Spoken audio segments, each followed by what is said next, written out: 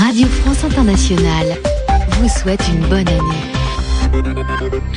Merci d'écouter Radio France Internationale, 21h temps universel, 22h à Paris, le journal en français facile. Kasongo Mwema Yamba Yamba. Avec Sonia Rollet, bonsoir. Bonsoir Kasongo, bonsoir à tous. Les forces de l'ordre égyptiennes placées en état d'alerte près des églises après la publication d'une liste de lieux de culte désignés comme cible d'Al-Qaïda. Le Caire craint de nouvelles violences interreligieuses après l'attentat de vendredi qui a fait 21 morts et 79 blessés à Alexandrie. La dernière tentative de médiation en Côte d'Ivoire, les trois émissaires de la communauté ouest-africaine et le représentant de l'Union africaine ont rencontré ce lundi Laurent Gbagbo, le président sortant. Ce soir, Washington se dit prêt à envisager l'accueil de Laurent Gbagbo aux États-Unis s'il le demande. Le bilan fait maintenant état de 3 morts dans les inondations du Queensland en Australie. La ville de Rockhampton est totalement coupée du monde. Les populations sont ravitaillées par avion. Le journal en français facile. À l'approche du Noël copte en Égypte, les forces de l'ordre ont été placées en état d'alerte aux abords des églises. Mesure de précaution après la publication sur un site internet d'Al-Qaïda d'une liste de lieux de culte désignés comme cibles. Le gouvernement égyptien craint aussi de nouvelles violences interreligieuses après l'attentat de vendredi qui a fait 21 morts et 79 blessés à Alexandrie. Aujourd'hui, la vraie question est celle de savoir si cet attentat va diviser l'Égypte ou si au contraire il va provoquer un sursaut unitaire. Écoutez la réponse de Sophie Pommier, chargée de cours à Sciences Po Paris. A priori, c'est vrai que les éléments qui s'affrontent, qui sont dans la logique interconfessionnelle, à ce stade paraissent quand même pas dominants dans un pays comme l'Égypte. Il y a quand même un fort sentiment d'appartenance nationale et d'ailleurs pour le moment, on remarquera que les autorités religieuses, aussi bien que les islamistes, sont tout à fait dans une logique d'apaisement et un discours d'union nationale. Maintenant, le problème, ça va être de contrôler, comme toujours dans ces cas-là, les éléments, les franges extrémistes. Parce qu'effectivement, s'il y a une succession d'affrontements à caractère intercommunautaire, interconfessionnel, là, on risque de basculer dans un autre type de phénomène. Sophie Pommier, chargée de cours à l'Institut d'études politiques de Paris, au micro de Caroline Paré. La dernière tentative de médiation en Côte d'Ivoire. Les émissaires africains indiquent avoir eu une discussion utile avec Laurent Gbagbo, menacé par une intervention militaire de la communauté ouest-africaine s'il ne cède pas le pouvoir à Alassane Ouattara. Nous allons revenir, a déclaré le président béninois Boni Yayi. Pour sa part, Ibrahim Ben Kargbo, le ministre sierra-léonais de l'information, a indiqué qu'il s'agissait d'offrir au président sortant des conditions pour faciliter son départ dans la dignité. Et ce soir, justement, Kasongo, Washington se dit prêt à envisager l'accueil de Laurent Gbagbo aux États-Unis s'il le demande. Nous envisagerions cette possibilité comme moyen de résoudre la crise actuelle, affirme-t-on à Washington, en précisant que toutes les possibilités risquent de disparaître rapidement en raison de ce qui se passe sur le terrain, car selon nos informations, il s'obstine. Washington qui confirme que des parents de Laurent Gbagbo sont bien installés à Atlanta, aux États-Unis. La mort d'au moins 43 immigrés clandestins africains au large du Yémen. Quelques 40 autres sont portés disparus. La plupart des personnes concernées étaient des Éthiopiens. Les 2 bateaux à bord desquels voyageaient les infortunés ont chaviré au large des côtes sud du Yémen en raison du mauvais temps. Début des négociations politiques au Pakistan entre le Premier ministre Youssouf Raza Ghani et plusieurs responsables de l'opposition pour tenter de sauver son gouvernement d'une motion de censure. Ce matin, une rencontre a eu lieu entre le chef du gouvernement et Shahbaz Sharif, le gouverneur du Pendjab, membre du parti le plus influent de l'opposition. Le MQM, l'une des 2 principales composantes de la coalition gouvernementale, a rejoint l'opposition, mettant le gouvernement en position minoritaire au Parlement.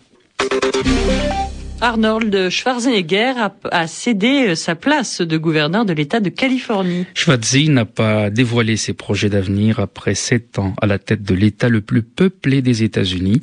Son successeur, Jerry Brown, n'est pas un bleu, un nouveau sur la scène politique californienne.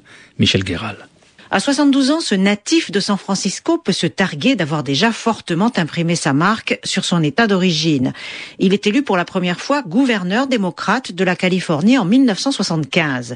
Il succède à ce poste à deux personnalités qui n'ont pu que l'inspirer à des titres divers, Ronald Reagan et avant lui son propre père, Pat Brown. Jerry Brown passera 8 ans, 2 mandats donc, à Sacramento, où il donnera toute la mesure de son progressisme, s'impliquant déjà dans les dossiers environnementaux, nommant des juges homosexuels et s'opposant à la peine de mort. Il deviendra ensuite maire d'Oakland, puis ce juriste de formation sera élu attorney général du gouverneur Schwarzenegger, avant de tenter une 3e fois sa chance l'an dernier à la tête de l'exécutif californien.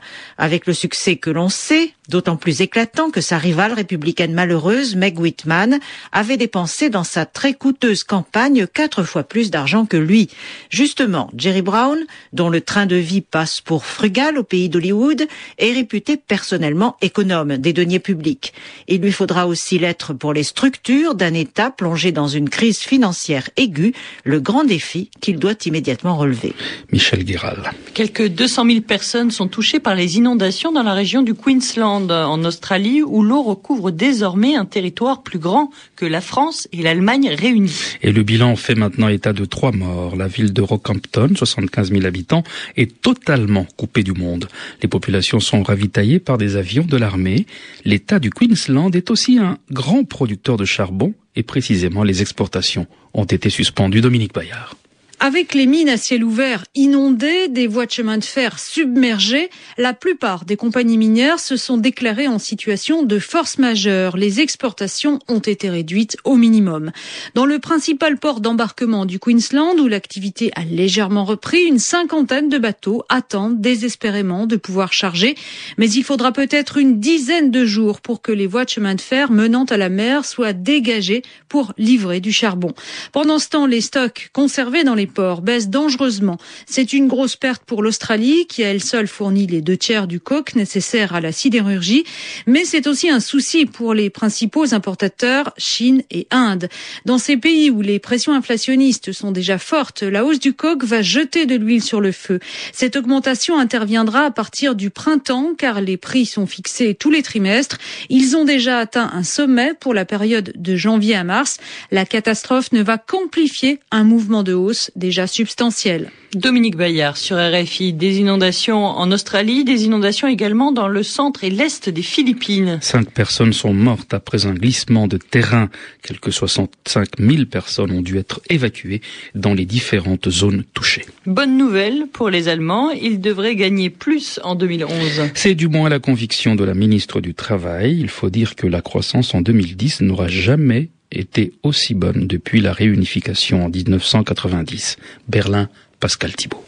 Les salariés allemands devraient avoir cette année plus d'argent en poche. La ministre du Travail, Ursula von der Leyen, se veut optimiste. Il est vrai aussi que les salariés se sont, plus que leurs voisins, serré la ceinture ces dernières années, permettant aux entreprises d'augmenter leur compétitivité. Les syndicats avaient prôné la retenue pour sauver les emplois menacés lors des derniers accords de branche marqués par la crise. Mais la reprise fulgurante de l'économie allemande change la donne. Dans la métallurgie, forte de 3,5 millions de salariés, la hausse des salaires sera cette année de 2,7%.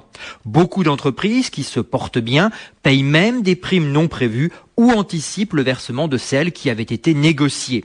Là où les négociations restent encore à venir, les syndicats ont placé la barre assez haut et réclament entre 6 et 7% d'augmentation. À l'arrivée, les hausses de salaire augmenteront sans doute un peu plus par rapport aux années précédentes. La consommation qui déjà l'an dernier était venue, en plus des exportations, moteur traditionnel de l'économie allemande, soutenir la conjoncture, devrait donc augmenter en 2011. Pascal Thibault, Berlin, RFI. Enfin, en Russie, le trafic à l'aéroport Domodédovo de Moscou risque d'être une nouvelle fois perturbé par de nouvelles pannes de courant liées aux intempéries.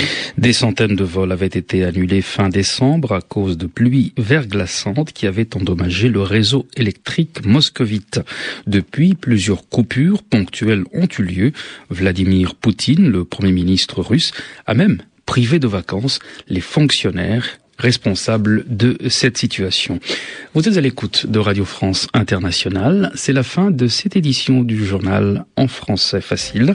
Vous pouvez toujours le retrouver sur notre site www.rfi.fr.